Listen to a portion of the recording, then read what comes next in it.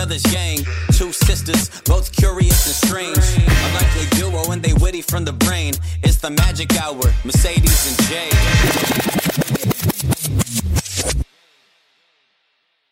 It's a beautiful day for another episode of the Magic Hour. Wouldn't you agree, boys and babes?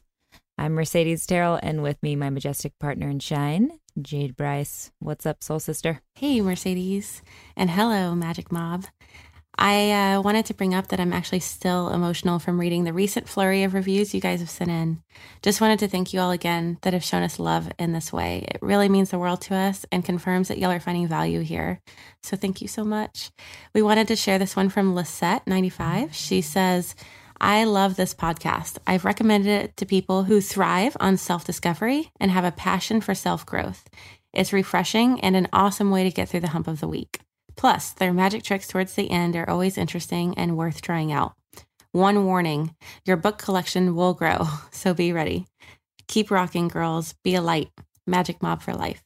We love that. Cute. Yeah. Thanks for those kind words, Lizette. I just want to say I love how something as simple as a, positive podcast review can have such a huge effect on two people like you and I, Jade. Can literally turn my whole day around. So if you're listening and you feel like being sweet and generous today, maybe just send someone a good review or let them know, that they're doing a really good job at their job. And of course, we'd love it if you send us a review here on the podcast app too. But truly, it's just so cool how simple it is and how simple it can be to spread a little bit of sunshine on someone's day like that. So great little tool for adding some love in your day. Yeah, these reviews have me smiling. Honestly, every time I get a new one, it just brightens my day. So grateful for you guys. Obviously, my love language is words of affirmation. So on with the show. Today, we're having on Len Worley. He's the Dream Master. He holds several different workshops about how to combine science with mythology, deep psychology, and meditative and spiritual practices in order to understand what is at work in our dreams and, as a result, cooperate with the evolutionary function of dreaming.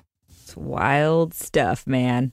I am so into this idea of being able to open yourself to the wisdom and the messages my dreams are trying to relay to me. Also, I have some really wicked, vivid dreams, which I've explained on some previous podcasts, I think with Eric Gotze. So I'm thinking I've got a lot to work with when it comes to, going through the dreams of the wisdom of my dreams there. Okay, so let's introduce today's guest. He is a dream studies researcher and writer who has held a PhD in counseling psychology for over 37 years and also works as a certified Rolfing bodyworker and health consultant in Austin, Texas.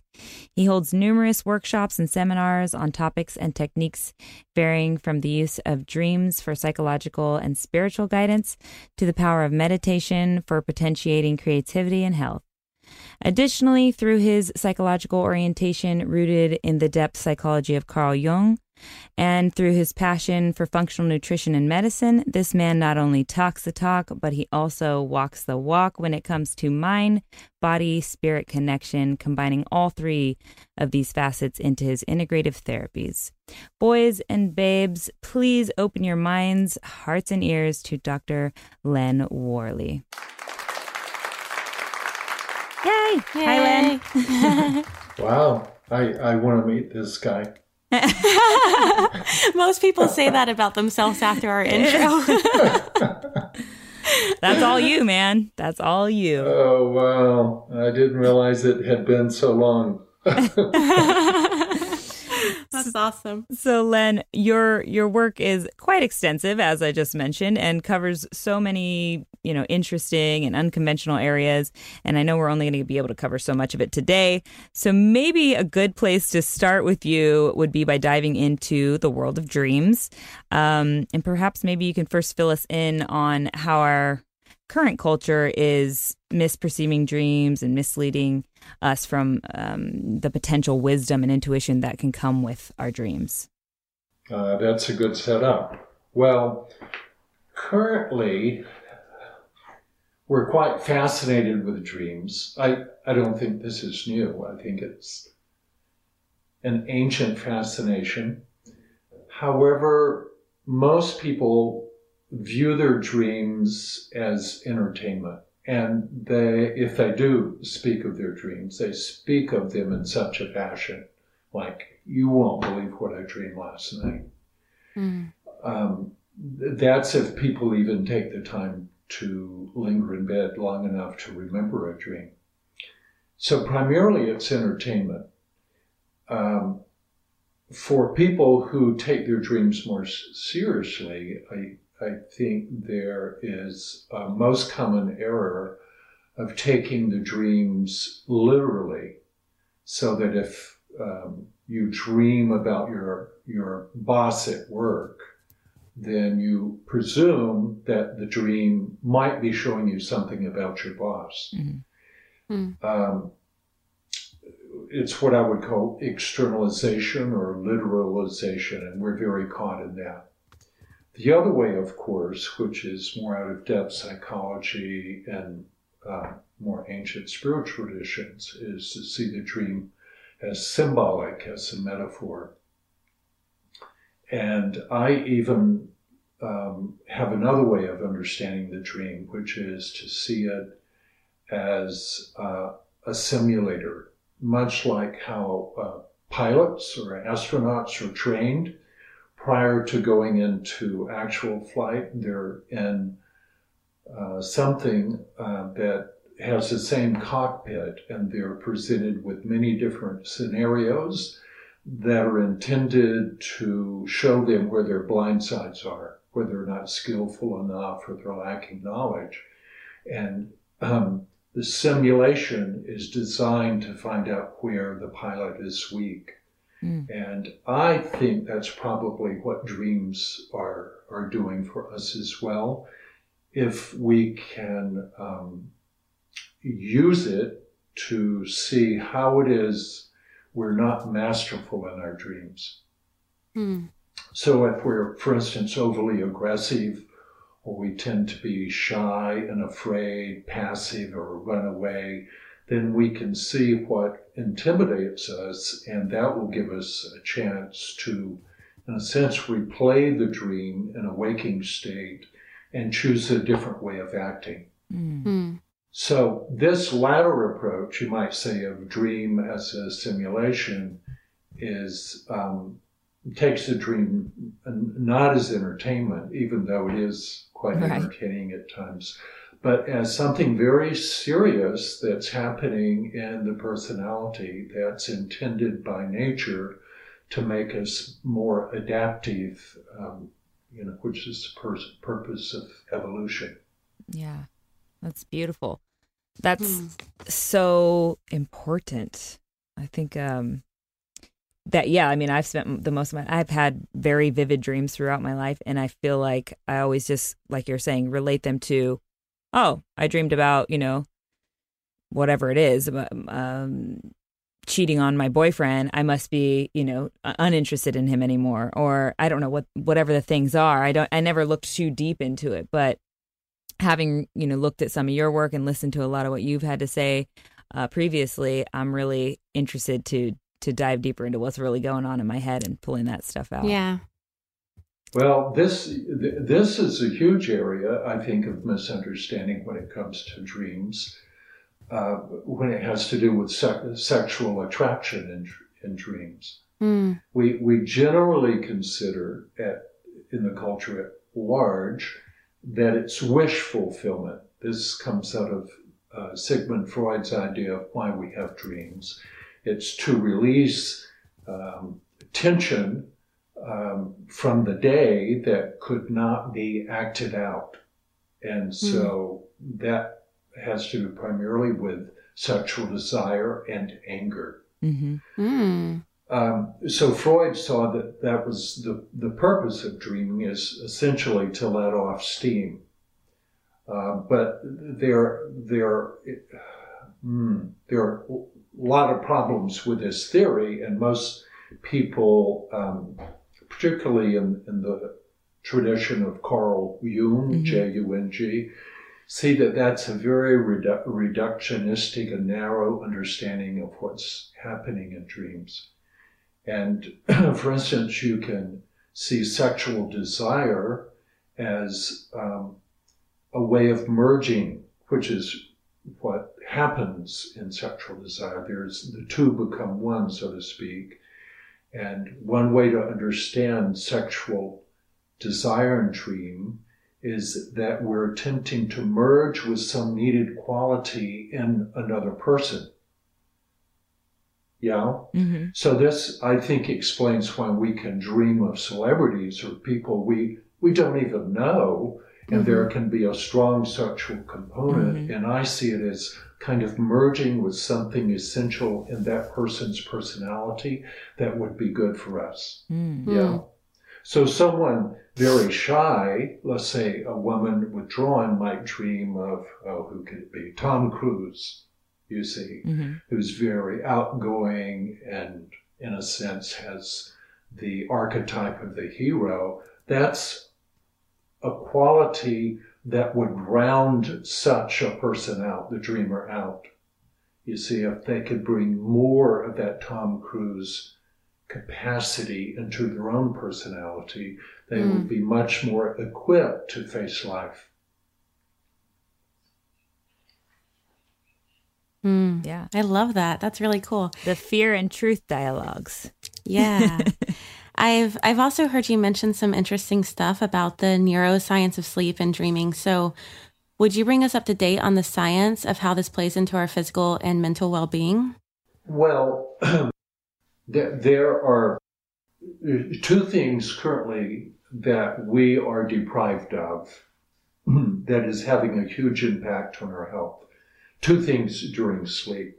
One is deep sleep, which happens generally in the first 4 hours of an 8-hour night. I don't get much of it.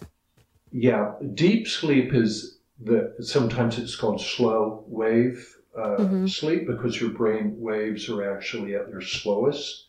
And it's the most restorative time. It's when immune functions come on strong.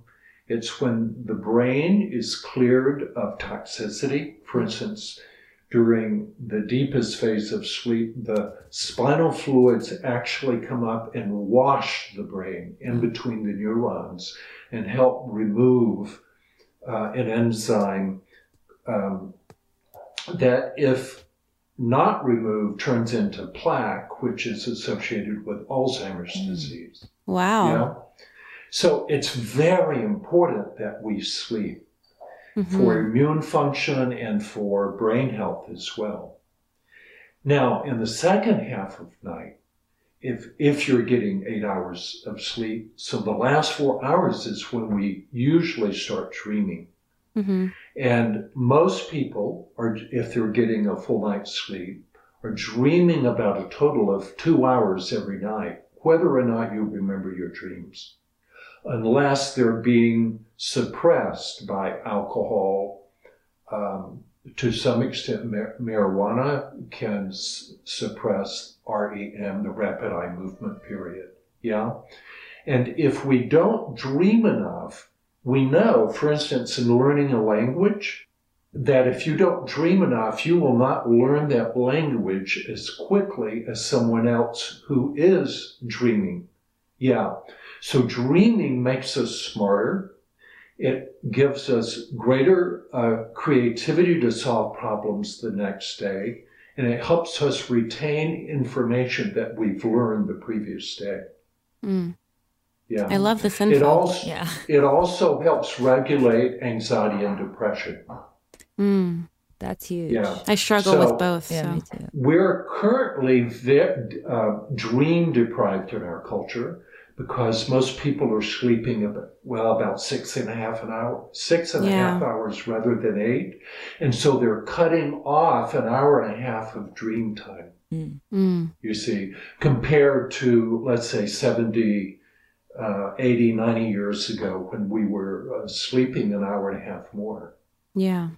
Is that due to light eventually, like the actual light bulb and being able to see at nighttime and lighting, not having a pure darkness the way that we would if it was hundreds of years ago? Well, the answer, yeah. And not only the light bulb, certainly, but it's also for us now. blue light emanating from computer screens, because this lowers the output of melatonin, a hormone that kicks in when there's darkness and helps us sleep. The more blue light coming in, especially the closer you get to sleep, it's interrupting the circadian cycle, and it's essentially telling the body that you need to stay awake because it's still daylight and the sun is outside, you see. Yeah. So even substances like caffeine, is that, I mean, we talked about marijuana a little bit, being disrupting the dream cycle, and certainly alcohol doing that. Is caffeine, what kind of effect does it have on the dream cycle and on sleep in general? I mean, obviously, it's not easy to sleep while you're on it. A huge disruptor. And the rule of thumb, I mean, I love coffee and black tea and green tea. Me too. You need about 7 hours to clear it out of your system. That's what I do. Yeah. Yeah. I don't let myself have it after noon. Yeah. If let's say at 3 you're doing more caffeine just so that you can finish your day, well, you're setting yourself up for issues, insomnia. And is there like a storing of that dream energy when you're drinking alcohol on a daily basis or using marijuana or some other thing to fall asleep? Do you, because Jade always, I've heard from other people as well, and Jade talks about how you have this, like, all these vivid dreams that come up that she might not have had these vivid dreams before she was smoking, before she had a time while she was smoking. But now that she's off of it for a stint of time, they all come full force. Yeah. Yeah, it's actually called dream rebound. And when this happens the most is when people have had alcoholism and they finally stop drinking, and unless they're medicated, they get something called DTs or delirium tremors, and they actually begin to hallucinate. Wow. And people used to think, oh, that's just a result of not having a withdrawal. Alcohol. But what it appears to be is that it's the necessity to catch up on the dreaming, and it's so strong that people are even dreaming while awake, but they call them hallucinations. Like your subconscious is like, deal with all this. I've been suppressed. That's true. Yeah. So when I'm going into a dream that's, for instance, I had this really moving dream that has stuck with me, which a lot of dreams don't, they come and go. We have a mini amnesia, it seems, when we wake up from a dream. But I dreamt that I was in this really like a storm, like a turbulent storm. I was somewhere in like a forested area or something, so that all the debris from the trees and stuff was, physically hitting me and stuff. I was running through the storm trying to get out of the storm, and I duck into this cave. And in the cave, I find my grandparents are in there. There's like a couch. I mean, it's very luxe and calm and nice and super serene in this cave, like a safe haven, right? And my grandparents, who were deceased at the time I had this dream, and I go in there and I'm like, hey, what are you guys doing in here? Like, oh, like, what are you doing here? Like, this is where we hang out, or this is our place. So I thought to myself, oh, and I knew in my dream, okay, well, my grandparents are deceased, so I know that I'm somewhere not on Earth, anymore. And even though I'm having this really earthly experience, but it comes to me, okay, I'm having this experience. I'm with my grandparents. I'm hanging out with them for a minute. And it's very peaceful. Like I said, like the serenity came over me from the storm I had just come out of. And so then I go, I sit there with them for a minute, conversating or whatever it is. And then I have the idea, like, I got to go check out where I'm at if this isn't where I thought I was. This isn't my normal reality. And I walk outside of the cave. And as I walk out, I notice the storm is calm. So I walk above. It's kind of like I'm looking into a mountain sliced in half. I can see the cave there. I can see the forest there. And I walk up on top of this mountain, and there's like a beautiful scenic lake. everything's like pristine and calm with the little, sparkles on everything, and everything was really gorgeous. And I started crying. I was in tears with just like this elation that this was heaven. This was like whatever as a child or whatever it is you would envision is this perfect place. This place is just so peaceful and calm, and that's what's there after the storm. And I woke up crying after that, and I was more good to know where my grandparents were type of thing. I was a lot younger when this happened, but I don't know. Can we look into that a little bit?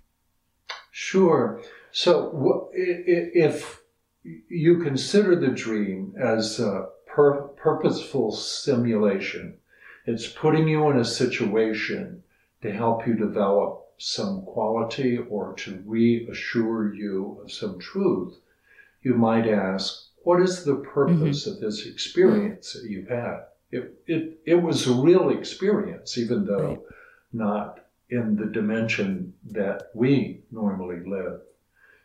And something really happened to you. You had an encounter with these ancestors, with people that I'm assuming were positive for you. And it reiterated the importance of their presence, meaning their attitude, what they stood for in life, what they believed in, the nature of their personalities. The whole of them was very consoling for you. Yeah? So I would ask, why was that important at the time of your life that you had this dream? And I probably answer that by saying, first of all, they died within 9 months of each other.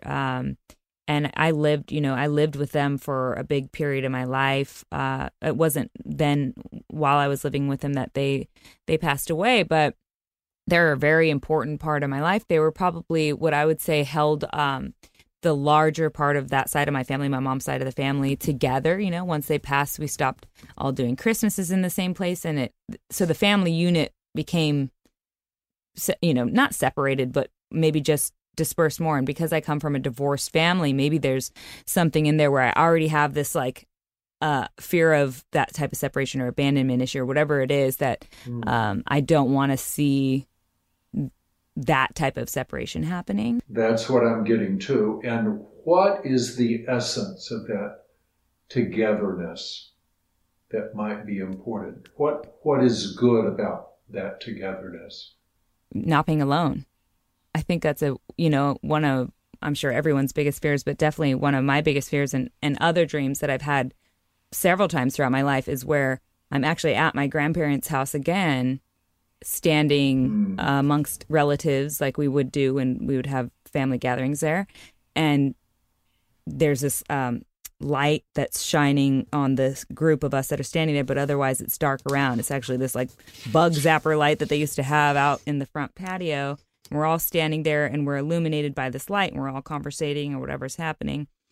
But little by little, each person is fading into the darkness. And one by one, they go. And every time I blink, someone else is missing. And I know what's coming is that I'm going to be there alone. I'm going to have to face this darkness. And eventually I do. And then I'm standing there in this light and I have to decide, what to do. And I turn and I walk into the darkness. So I think it's a similar correlation there where it's like togetherness symbolizes not being alone or not having to face things alone, maybe.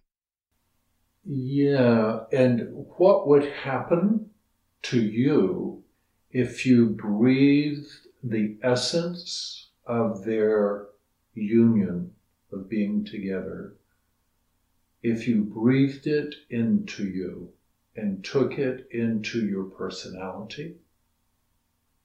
How might that help you to have their wisdom in knowing how to be together and how to stay together?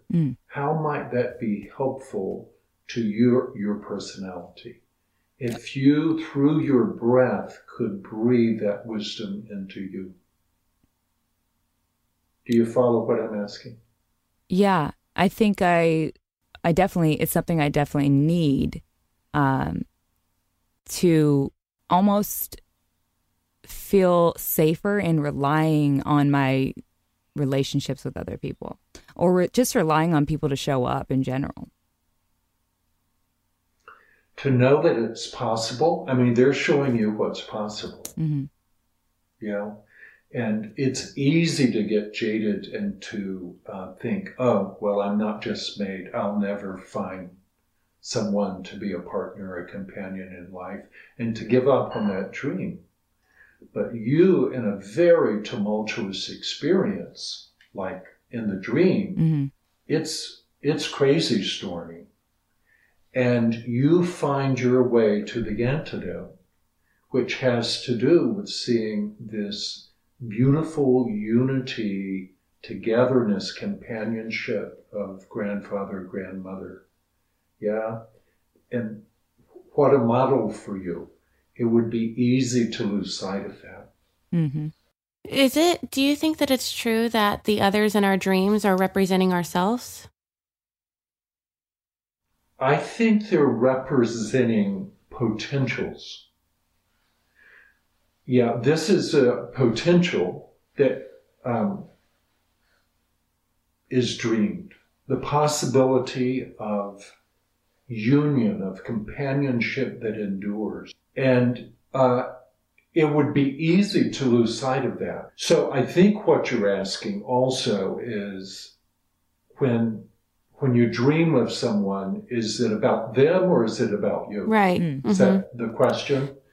Yeah. So it's interesting we're interviewing you right now because I have a plant medicine ceremony Saturday. So I'm abstaining from any other sort of medicine. I usually use to fall asleep plant medicine as well. So, when you abstain from that, your dreams kind of go crazy. So it's interesting that we're doing this interview now, but most of my dreams, when I do have them... Sorry? Back and say something.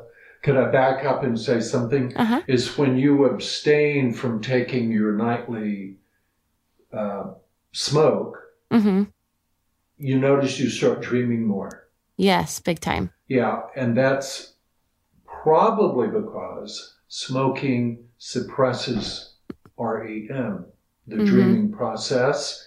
And when you're finally free biochemically to dream, there's this pressure to catch up with the dreaming because it's so essential to creativity and memory consolidation and so on. Yeah, I think I'm going to try to not use it anymore. And I do use my dreams as tools, but it's interesting when I do dream, it's often about others trying to hurt me. And I was wondering if that's because they're representing me and I'm maybe hurting myself. And I often dream with all boyfriends I've ever had that they're cheating on me. And my current partner, when I had told him that once, he said, well, maybe you're cheating yourself. Maybe everyone in my dream is just representing me. Well, yes, but I would want to let's say this is a flight simulation. Okay, Jade. So you want to get the details. And so one of the guiding principles I use is stay with the image. So let's stay with the image of one of these dreams and ask the boyfriend, why are you cheating on me? What's the reason? Like I actually have a story to publish about this. A man that I worked with for years who began to dream that his wife was cheating on him, and it pulled the rug out from under him. It brought him to his knees because he would go to her and say, look, I think my dream is giving me a warning. And she would say, and I knew her to be telling the truth, I have no interest in having an affair. The one of your dream is not me. It's about something else. And he eventually came to ask the question of this woman, his wife, in the dream, why are you leaving me? And if once you learn what is called active imagination, you can pose these questions to dream figures once awake and wait for impressions to be informed with the answer. And she said, when he did that, she said, I'm leaving you because I am so sick of your hypermasculinity. And you're always in control. You're very competitive. And I can't get close to you that way. Now, this is what his imagination gave him as the reason for his dream wife leaving him. And it cut him to the truth like nothing else. And this went on for about 6 months. And gradually he was able to absorb the truth and see how his early beginning had made him overly competitive. It had paid off in making a lot of money, but it had made him very one-sided. And his soulful partner in the picture of his wife was complaining and demanding a change. So so I think the answer is as different and unique as there are personalities. I would say to you is to ask him, why are you cheating on me? And let him talk to you about how you are that makes him want to cheat on you. So in the dream, ask, why are you cheating on me, essentially? Well, if you're lucky enough to lucid dream and do that, but probably you're not going to be able to. But you can do it once you're awake. You can do it, for instance, writing. I dream while I meditate often. Well, there you go. But another way to do it is on your laptop. And you pose the questions in lowercase. Why are you cheating on me? What are you not? What's the reason? And then you push all caps and let your imagination speak for him. Yeah, that's interesting. That's actually how I journal. I write a question at the top, and then I just let whatever comes out come out. That's cool. I didn't think of this as a... Then you get a conversation going back and forth between you and your ego identity and with another potential in you, you see. And that is rich. You can discover much more than what was even in the dream. I have, like I mentioned, I have dreams while I meditate, and there's a recurring dream I've been having for half my life now during meditation, not sleep, where there's a really peaceful river with some really smooth, large stones that I can walk across to the other side. I'm always barefoot and in a really pretty white lace dress. The stones are really cold, and I step on them, and sometimes it's graceful, and sometimes I slip into the water and hurt myself, but get back up. Well, when I get to the other side, it's just so beautiful. And there's a lion, like a very majestic lion, beautiful mane, sitting over there. And I go sit and cuddle with him and sleep on him, and I'm safe. And there was no danger on the other side, but there's this place of like, oh, this is where I belong. This lion is my master, my keeper, my protector. I don't know. And I've always associated it with maybe this is the Lord, maybe this is God, my version of God. But what's interesting, I've had this my entire life, whether I'm singing, meditating, trying whatever meditative state I get into, this vision comes. And it's been really helpful in dark times when it comes. But my kind of weird question here is that my son, who's 3, has a lot of nightmares. And I think he has a little bit of anxiety possibly, but he has a lot of nightmares, and his nightmares always involve lions trying to get him. And he's never he's never seen a scary lion on TV. He's never been around lions, but he has dreams that lions are trying to get him. And either me and his dad are not home to protect him, or he's only safe if he gets his head on our chest. But there's always like a lion trying to get him. Well, so a lion has great potential. Yeah, as you have found out in your spontaneous meditations. You're safe because of its capacity to protect. After all, it is known as king of the jungle. Yeah. So it's big, it's ferocious, it's courageous. And those qualities, when we are aligned with them within our personality, give us the feeling of safety. One thing you can do, remember I talked about how you can have a dialogue after the dream? Yeah, so a good thing to do, especially with children, is to say, do you know, it's possible to make friends with this lion. But let's talk about how you do this. First of all, you have to become very calm. And one way to get calm is to breathe calmly. Take a nice breath that makes you fill up and then just slowly let it go. And you coach him on how to breathe, which you may have already done. And then you could ask him to turn around now that he's out of the dream and speak to the lion. And what would he want to say to the lion? I love this. You see? Yeah. Now you're getting a conversation going. And then you go from there.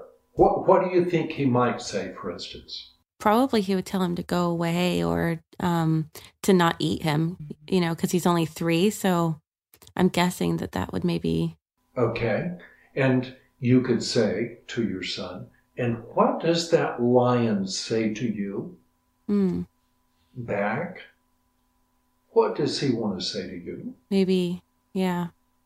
I love that. That's a great practice for a toddler. A little living journal. Okay. Yeah. This is imaginal dialogue. So already, if you're getting him to talk with the thing that he most fears, something big has happened. There's already a change. Yeah. And you can educate him. So you can talk with that lion. You can ask him for what you would like for him to do. And he may not go away. You're assuming that he's trying to kill you. But what if he's trying to catch up with you to help you? Yeah. I haven't shared with him my vision either, so maybe that would help. Oh, wow. Yeah. We often assume in dreams, children and adults, that the thing that is chasing us means to harm us. But it very often, especially if it's a potential that we're unacquainted with, that our personality isn't big enough yet to handle, we assume that it's meaning us harm. But some of my biggest dreams have been realizing that what I thought was trying to hurt me was trying to help me. Do you think that dreams in a sequential order start out, I don't know if there's anything to this, I'm just throwing this out there, but do they perhaps start out more calm at first, and then as you don't address whatever the situation is or whatever the issue is that you needed, that is subconsciously yourself trying to tell you need to address it, they grow stronger and stronger and into nightmares? I would say yes to that, but they can start out really frightening as well and then gradually come down as you integrate them. For instance, I remember many, many years ago waking up from a dream that was nightmarish for me. In the dream, I was in my bed asleep and in my bedroom, and I hear the window open. And while in the dream, I look over and see this African bushman dressed in loincloth and a spear come in, crawling through the window. And of course, I'm as frightened as can be. I just happened to have a shotgun that I had in childhood with me in bed. And I shoot the man and he falls to the floor. Oh, God. But another one crawls in right after him. and I shoot him. But a third one crawls in, dressed the same way, with a spear, from the primal jungle bushland of Africa. Mm-hmm. I shoot him, and a fourth one comes, and that's when I wake up in a panic, and I say to myself, there will be no end to them. Mm. Now, what did that dream mean? Mm-hmm. Of course, it was an early sign of a lost masculinity, a masculinity that wasn't allowed to develop in me, that trusted primal instincts, that could defend himself if needed. I grew up to be a very good fundamentalist Sunday school boy that was very obedient and tried to win love by being well behaved. But in the process, I didn't develop this needed masculinity. And this was still true at age 40 when I had that dream. Mm-hmm. You see, it took me years to integrate that masculinity. And it took a lot of dreams to do it. And in the early days, I was always running from this type of man. So things that frighten us often come to help us. Mm-hmm. Yeah. All of our fears are trying to teach us something. Yeah. Yeah. And we react to fear more than we do to things that aren't scary, you know? So it reminds me now of this dream of your son. I wonder if he could practice being more like a lion. That's good. What that would do for him to learn how to roar or growl when he's bothered about something. Mm-hmm. I love struggle that. with masculinity. That is interesting. And Soul, her son, is very like tender and sweet, and definitely, isn't the He's little boy emotional. just beating up others. Yeah. No, he's emotional. Yeah. That's so Yeah, interesting. but he's in need of some claws. Yeah. Yeah.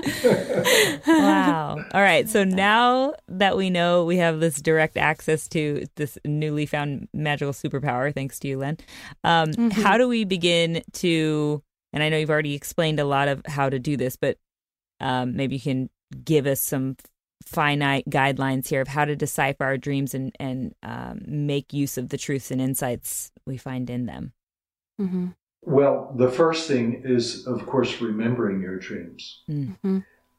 You have to linger in bed to remember your dream. You can't jump into the activities of your day, which are all external, and expect to remember much of your dream life. So staying in bed, hopefully not having to wake up to an alarm clock, because hopefully you've had enough sleep and can wake up naturally. And then when you do, to take a minute or two, see what emotions you have, and then ask the question, I wonder what I've been dreaming that resulted in me having this feeling when I woke up.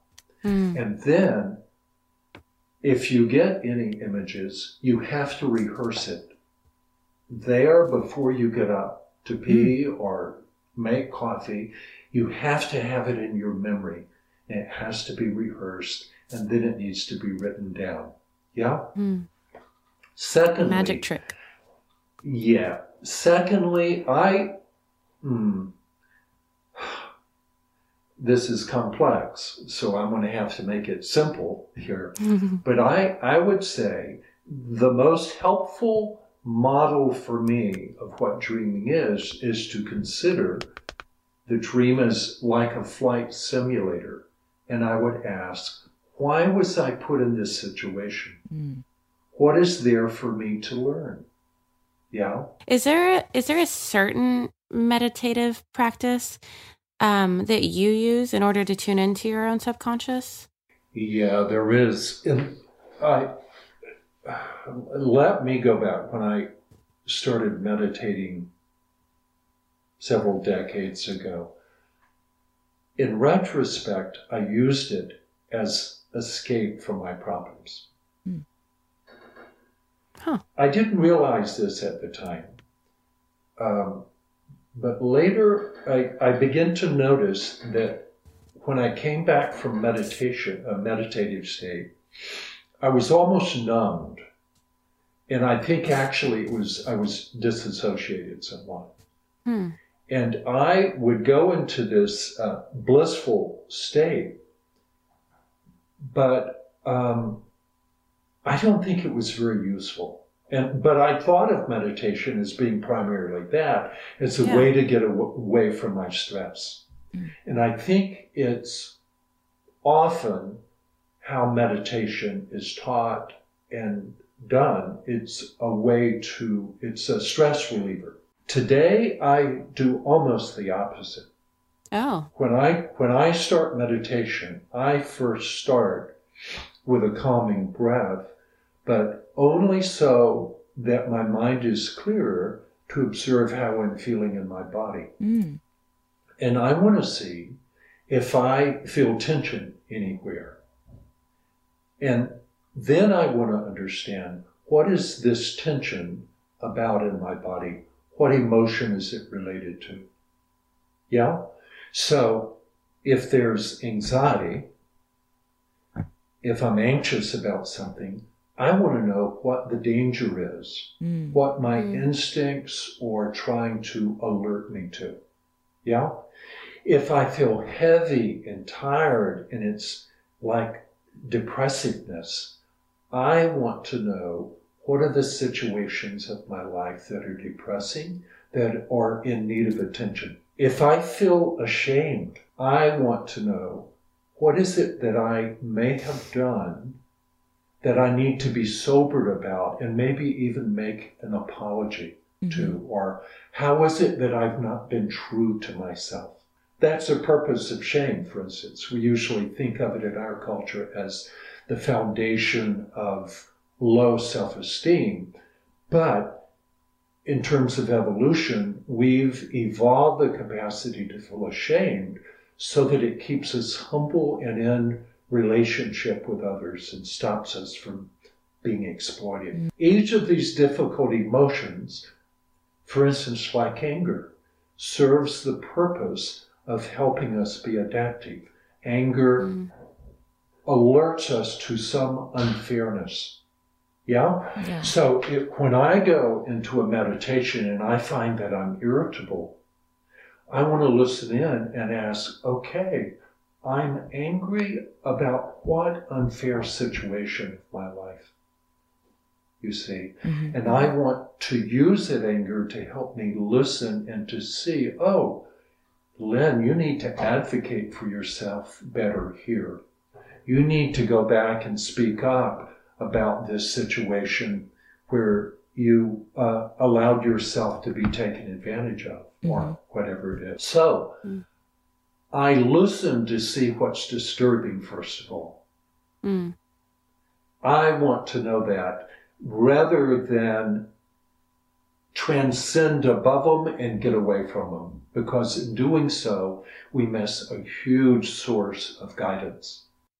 You just turned meditation into a serious work day, it sounds like. Yeah.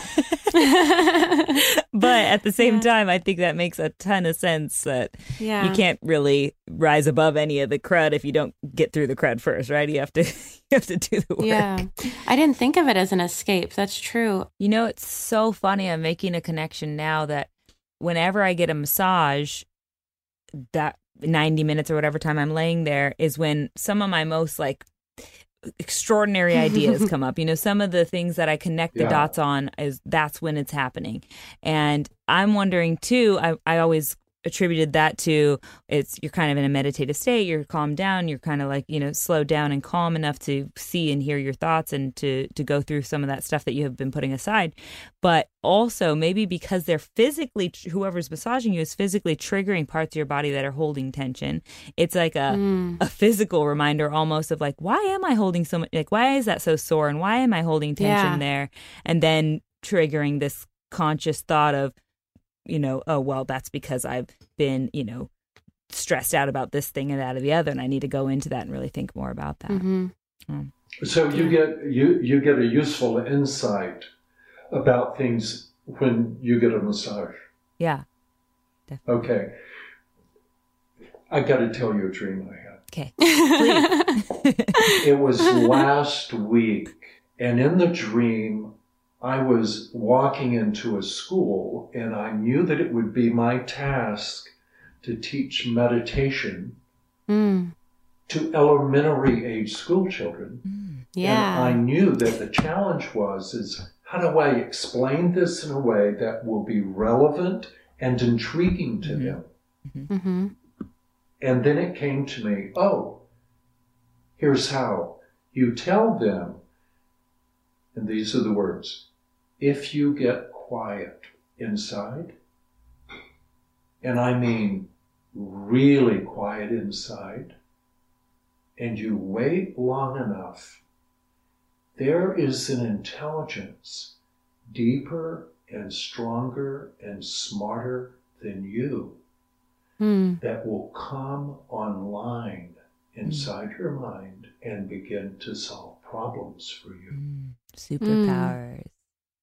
I love that. Yeah. So, but that's like, you're not going to get there doing probably not going to get there doing a 5 or a 10-minute quick app meditation. Right. That's only getting you maybe inside the front door.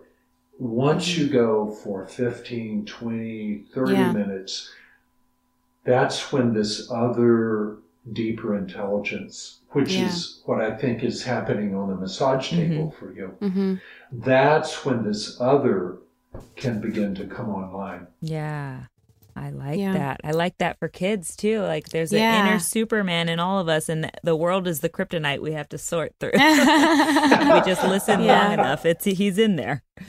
Yeah. He or she. And it's so interesting. And I'm aware also that you teach a workshop specifically for after doing an ayahuasca ceremony. And since I'm a student of plant medicine myself, I was curious if you could touch on what that workshop involves. I'm also super curious how it relates to dreams, since we're pretty much kind of seems like we're dreaming the entire time, just in a way different way. Yeah, exactly. Well, the reason this is a workshop, a day long that I did about 3 weeks ago. The reason I did it is because I hear about a lot of journeys. I'm a body worker. I do rolfing, which is deeper than massage, but still body work. So in this state, at times it's kind of like the priestly confessional hour. I hear a lot of things. But people will tell me about, especially here in Austin, about journeys they've had, and ayahuasca being at the moment a very common one. And so I hear people talk about their experiences, and I note two things. Either they've had a difficult, quote, bad experience, and they've not made use of it. They've not understood why their unconscious was giving them a difficult journey. And so they write it off as a bad trip, or I don't like that kind of medicine, or no integration, whatever it was. And it remains a compartmentalized experience. But the other thing I notice is that people can have terribly blissful experiences and it not translate into how they're living their life day to day. Yes. So, integration is really about, I would prefer to say, assimilation. It's how to take these extraordinary experiences, let's say positive experiences, and change your life with it. Yeah. The homework is hard. Oh, wow. Where to go there? And I see these experiences really in the same way that I see dreams, is in a journey experience through the medicine, you're softening your typical ego defenses, and as a result, a deeper wisdom intelligence can begin to communicate through imagery and impressions, right? Mm-hmm.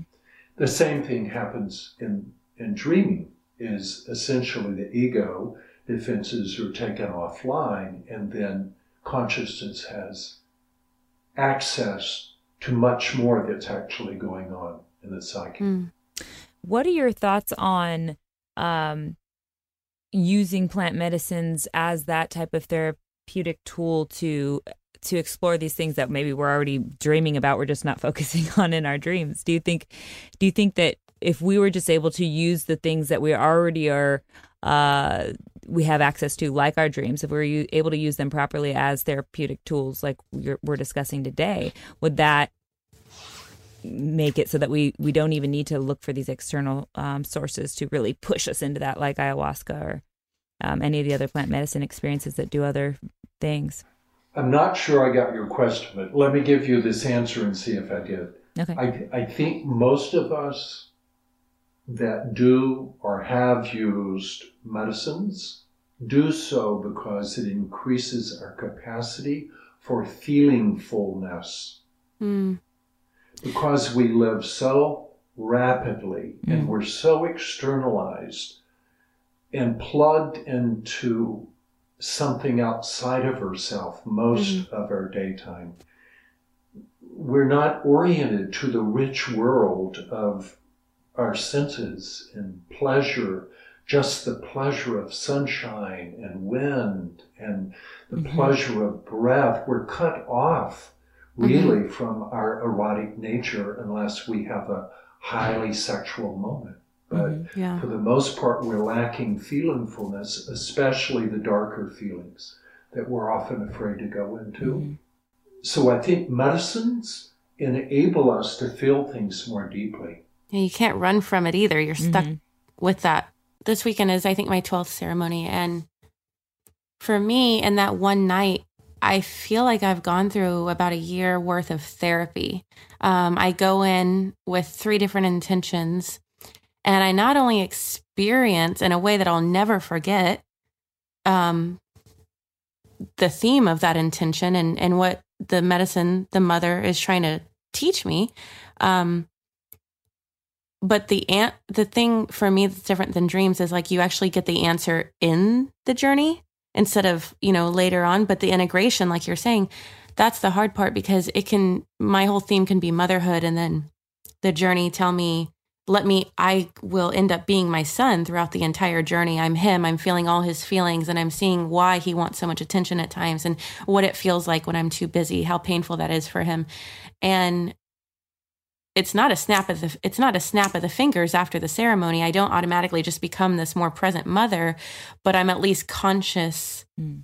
I think more conscious of his feelings and more conscious of whether or not I am being as present as I'd like to be. So it's really hard to just instantly change into what the medicine is showing me I need to gravitate towards, but I'm at least conscious of where I'm at in it, I think.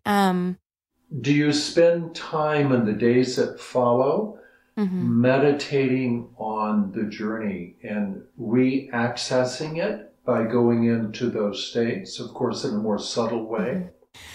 I do, but I will say I was more serious with it in the beginning. I think that because it's such a sacred medicine, there's no way you can ever take it lightly. You're never like, oh, okay, I'll go do this, and then when it's done, you just forget about it. It's such a sacred medicine. You still feel that nervousness, like, oh my God, should I really be doing this? And what if it's dark? I've had one dark ceremony, and since then I'm like, what if it goes there again? And then after, I usually write it out and journal it, and then I discuss it with a few people. That way it's more, I guess, in my mind, once you discuss something.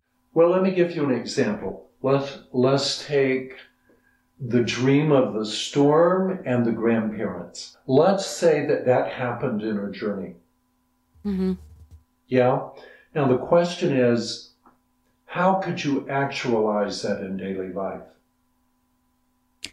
Well, if I realize the connection there of me feeling worried about not having that type of soulmate relationship or having abandonment issues, if I can realize that connection, then I can figure out how to integrate it, I suppose. And in meditation, let's say, I'm with you there, you could actually go back and remember the sweetness of that encounter. Mm-hmm. You could see the stability of their relationship, and you could breathe it in through a meditative breath and imagining it going to every cell of your body, and notice any place inside of you that lacked faith, that maybe had become jaded or that was not holding that dream of possibility. And you breathe the essence of those grandparents right into those fearful places. The more you do that, day after day after the day, you create new, as we know now, neuro circuits, right? That can become increasingly established and more a part of your dominant personality. Yeah, but it takes repetition. It's the same with journeys. It's the same with dreams. It's one thing to have an interpretation, to understand the meaning, but integration comes through repeated remembering, practice, breathing in, you see. So embodying this vibration and this feeling until it becomes a muscle memory, essentially. Our habit. Yeah, or there you go. Or with your son, yeah, of the lion. What, for instance, a question to him would be, if you were going to be like a lion with your, he's only 3. Yeah, well, he may be a little young for this, but let me say, the idea is to get him to practice being like a lion. Yeah, and the more he practices, the more that's going to integrate into the personality. So here's my thing with integration is people are leaving these extraordinary experiences. They're leaving them with a shaman. And they spend very little time recalling or living in it, you see. And that's where things really change. Wow, yeah. I want to tell a quick story about that. This guy, my very first ceremony, and I'm glad it was my first ceremony because it stuck with me because of it. But he did, it was like his 40th ceremony. And he said that he went into his journey and Mother Ayahuasca showed him 7 cards. And it was his last 7 ceremonies when she turned him over. And she showed him the 7 cards and then she slapped him in the face. And she said, don't come back here until you deal with these 7 cards, because he hadn't integrated any of them. And then his journey ended like that. And he didn't have anything else the rest of the night. And I'm glad I heard that story on my first ceremony because it stuck with me, because I was like, I don't ever want to have that experience. I want to, definitely integrate. But what do you think when we are having those journeys, do you think that what do you think is going on? Is it like our higher consciousness? Is it just our deepest desires showing their faces? Or like, what is, it feels like truth. But so you're asking, what is it or who was it that spoke to him and told him that? Yeah. Do you know? Oh man. Well, I really don't, but I know in the psychology that I use, which is Jungian psychology, Carl Jung's psychology, it's understood that the self is very complex. But one essential piece of the self is called the ego self. It's our identity, it's our ability. It's not necessarily bad. If we're egotistical and too full of ourselves, we get into trouble, right? Or if we're terribly ego-less and shameful and humiliated, then we don't have the power to do things. So, but a good, flexible ego can make decisions, can be disciplined, it can concentrate on something and accomplish tasks, yeah. But this is not the only intelligence. There is another intelligence that's much wiser and bigger. Sometimes that is spelled with a capital S for self. Whereas the ego self is spelled with a lowercase. Yeah? Mm-hmm. And it seems to me that there is something much larger than the ego self that is orchestrating journey experiences and certainly dreams. Mm-hmm. Yeah? And it seems to know more than us, and it seems to have as its purpose to evolve us, to make us more adaptive to the ever-changing world that we live in. And one of the ways that it does this is by bringing us into contact with potentials that we're unfamiliar with, like the lion, you see, or and by doing, or it may be by bringing us into contact, like this journey over the 7 cards, with a side of ourself that's not responsible. And so it tells us the truth that's humbling to sober us. Yeah. And we want to externalize it because it's hard to deal with. Yeah. Yeah. I've just always wondered, like, is everything I'm receiving here completely true? Like, I remember one time in a ceremony years ago, or right before Trump won, I had a journey where he won. And I remember the next day after my ceremony saying, well, now I'm really doubting ayahuasca because there's no way this guy's going to win. And he did win a couple weeks later, and everything that was in the ceremony played out so true. And so then I was like, oh, wow.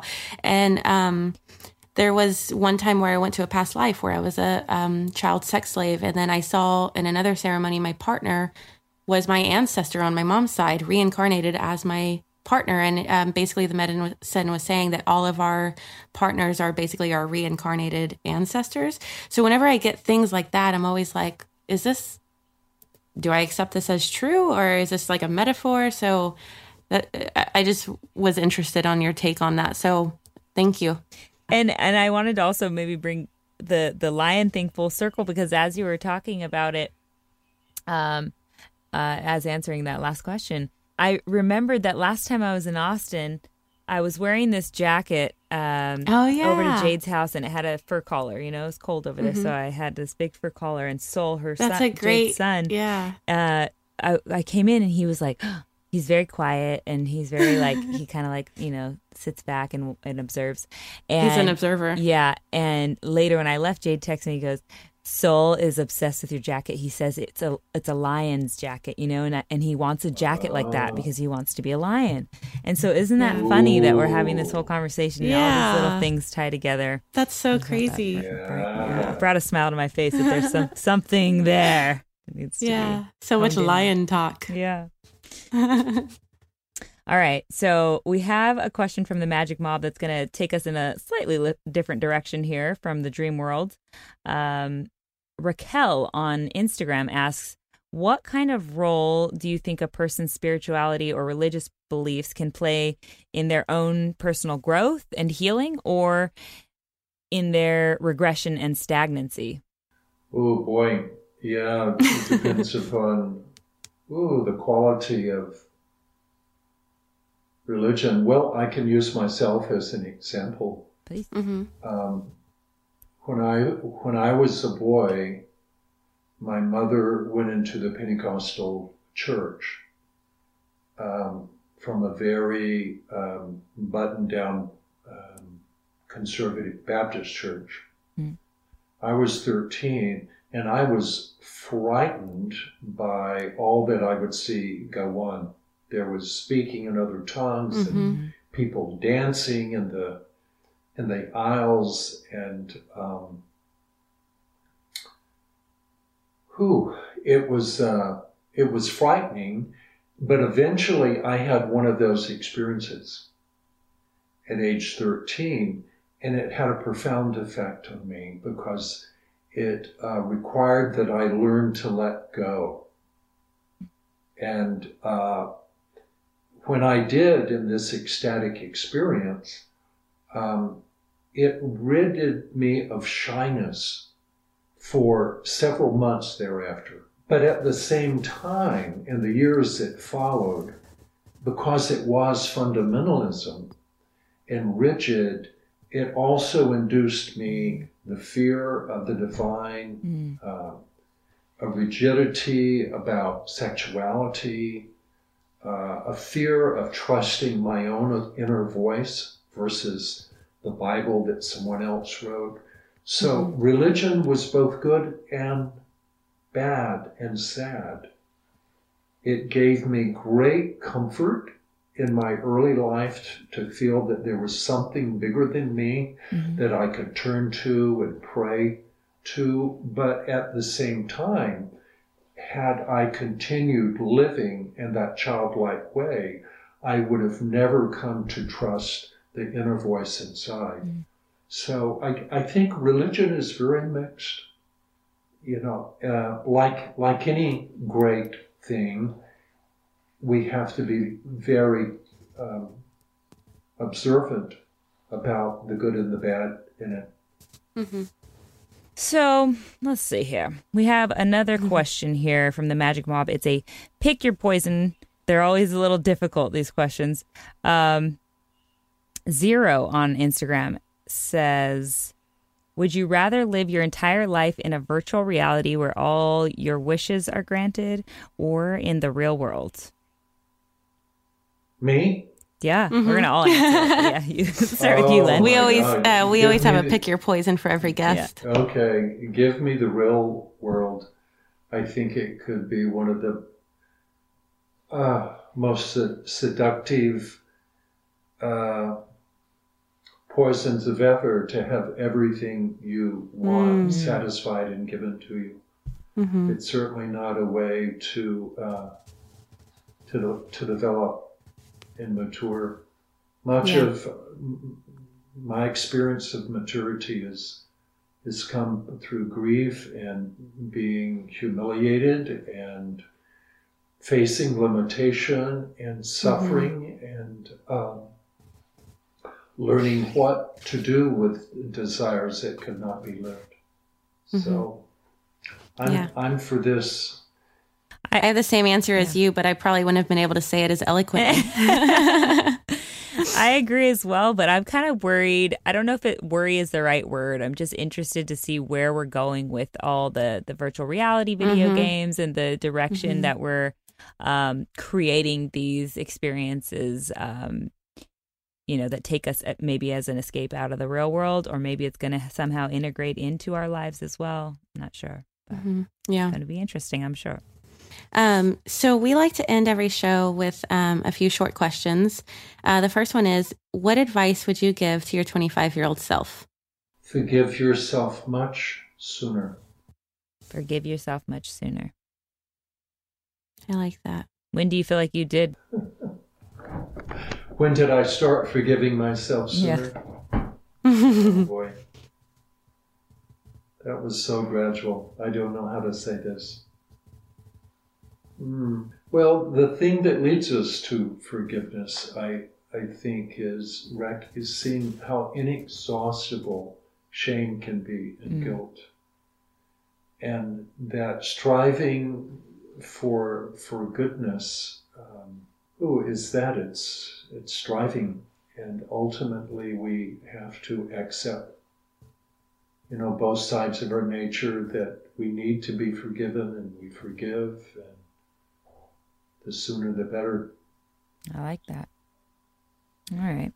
So if you could have the whole world read one book, which would it be? Oh, I love that. Well, it would be one author. It would be Alice Miller. And actually, many years ago, after discovering this, a Swiss writer, psychologist, Alice Miller, she wrote For Your Own Good, The Drama of the Gifted Child, and about 10 others. She helped me understand and see the innocence of childhood like no other, and helped me tell the truth about what I had suffered as a child, and to feel the legitimate pain and grief of it. And it was more grounding than anything I had ever read.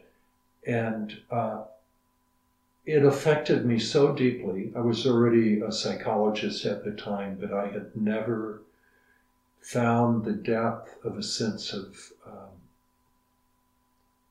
connection to the child as when I read her work. And I said, if I could have every person in the U.S. read this woman's work, I would be willing to die at any time. Oh, wow. Yeah. Powerful So stuff. to me, I Glad we asked. love her. Yeah, her writing as much as anyone else. And I'll give you an example of this. Okay. She grew up during the Holocaust, and in trying to make sense of what happened, she investigated the life of Hitler. And she did it, she said, as a psychotherapist should, using empathy to answer the question, how could a child born innocent as anyone else become Hitler? Mm-hmm. And what she uncovered was Hitler's childhood and the forces that shaped him to become what he was. And one of the primary things she uncovered is how much he lacked what she called an enlightened witness, someone who could witness the abuse that he suffered, especially from his cruel father, and help him realize that what was happening to him was not his fault. In lacking that, he had to compartmentalize and hate the parts of himself, especially his vulnerability. He was beaten a lot, but in reading this chapter, suddenly you realize that if you use empathy, you can understand everything, even the worst. And that's good news in understanding ourselves. Yeah, by making the case for the other side, it gives you some sort of That's the next book I'm going to read, I think. I have it on my shelf right now. Good. Oh, you do? Yeah. Pick it up, yeah. I'm excited. Thank you for sharing that, Len. That's a really good answer. Yeah. If you could whisper one phrase to everyone on the planet, what would it be? I heard a story about Thich Nhat Hanh, the great Vietnamese meditation teacher who had to leave Vietnam during the war. I heard that he did a presentation up at Omega years ago, or somewhere in the Northeast, and the room was filled with hundreds of people, and he eventually came in, walks very slow, an elderly man now, and then he sat in front of the room, and he simply looked at people, and they looked at him waiting for his words of wisdom. And he evidently waited an excessively long time before he said anything. Just looking at people. And then he said, "There's no need to rush." It's really beautiful. I need to put that on my kitchen stove. I need that on my phone every time that's where I'm looking all the time. So where is the best place for our listeners to get in touch with you, Len, and where can they find you and your work? Yeah, my website, lenworleyphd.com. Easy. And you have a workshop this Saturday in Austin. Yes. The first Saturday in January, the 5th, called Listening to Anxiety, Listening to Depression. And they can find that information on your site. Yeah, we're going to be looking at ways that anxiety and depression are evolutionary intelligences that come to help us, not as pathologies that are in need of being cured. I like that. Great. Change of perspective. That sounds on amazing. Yeah. Thank you. Thank you for the conversation. Oh, Len, Yeah, thank you so much. This thank was you. really eye-opening. I know I need to do a lot of work even on just the dream I talked to you about today, but generally I'm going to start using some of these tricks and tools you gave me today. So I appreciate you. Woo. that was good. I feel like that whole interview was just a box of magic tricks. Literally, I'm writing them down as he's saying them. Like, okay, I got to implement this. I know. But so much information. I feel like I'm going to have to listen to it, during editing. And then once we post it, it's like, that's when I'll finally absorb it all. I think that's the nicest thing about doing this podcast is that we have we get to have it 3 times. Before it's posted. So we really are using this stuff. We're integrating as much as we can. I know. Well, except for how busy we are, but yeah, I know, with doing the next one, getting ready for the next one, and doing it all over again. But when I was talking to him about that dream of my grandparents, I was like not prepared for how all the emotions of that dream, because like I said, I could tell bawling from that dream when it happened, of course, to come back up and resurface, and then trying to work through it. It was like a full-blown therapy session. So I cannot imagine, like, at one of his seminars where you go through, he has you go through a lot of his dreams when he does these dream seminars. You go through several of your dreams. You literally do therapies with it. You journal with his guidance and all kinds of stuff. So I think next time in Austin, I need to set that up, get some Yes, let's definitely look at, since we're having a live South by show, let's definitely look at what he may have going on then. Good idea. That's a really good idea. Yeah. Cool. We'll take you guys with us. Don't worry. All right. So let's get into today's magic tricks. Yeah. What do you have, Mercedes? My magic trick is focused on contrast, and the way contrast has been the theme of so much of my own personal growth in the most recent chapter, this current chapter of my life. Specifically recognizing how and why to be grateful for the darkness in my life. I don't know. I've just been noticing that it seems like us humans, we creatures of comfort, spend the better part of our lives trying to avoid conflict. We are always attempting to escape pain and hoping to live with as little stress as possible, like we talked about a lot in today's interview. With these goals in mind, I tiptoe around major issues with my loved ones. We use addictions to mask our feelings for sure. Whether that's even, it can be anything from shopping to drugs and alcohol, of course. Whatever your vice is. And we keep our standards low so that we don't have to feel let down after not reaching after not reaching some higher goal that we might have set instead, if that makes sense.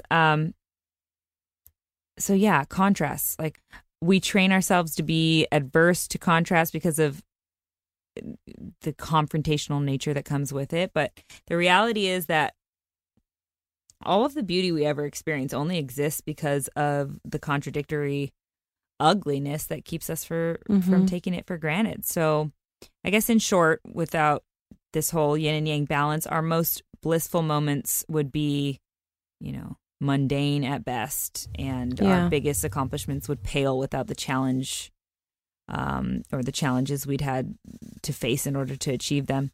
So my magic pick your poison. Yeah, exactly. Like to pick your poison today. So today, instead of expending your energy trying to likely unsuccessfully remove the darkness from your life, my magic trick is to try noticing how you've been able to shine in spite of those darknesses. Notice where the discomfort and pain in your life has propelled you in a positive direction, and maybe even attempt to be thankful for the places that this type of contrast has played a critical role in your life. I know this type of perspective swap has quickly and dangerously changed my life for the better. So I know you guys will have the same results if you attempt it.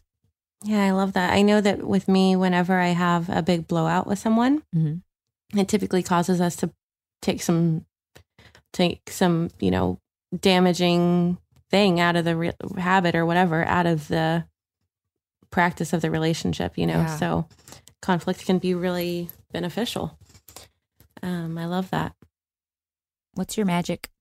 I was going to do one, but because of yours, another one came to mind. So I'm going to go with that. And it's On the take fly. out, I know, let's see what happens. Take out a piece of paper and on the left side, write down another list, write down dark experiences that you've gone through, tough things throughout your life. And on the right side, write down how they made you stronger. Which is, it goes hand in hand with yours because it's contrast, right? Sure.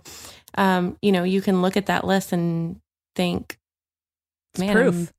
I'm freaking strong. Yeah. And what would I be without these dark experiences? Not that you enjoyed them, not that you would want to relive them, but they made you who you are.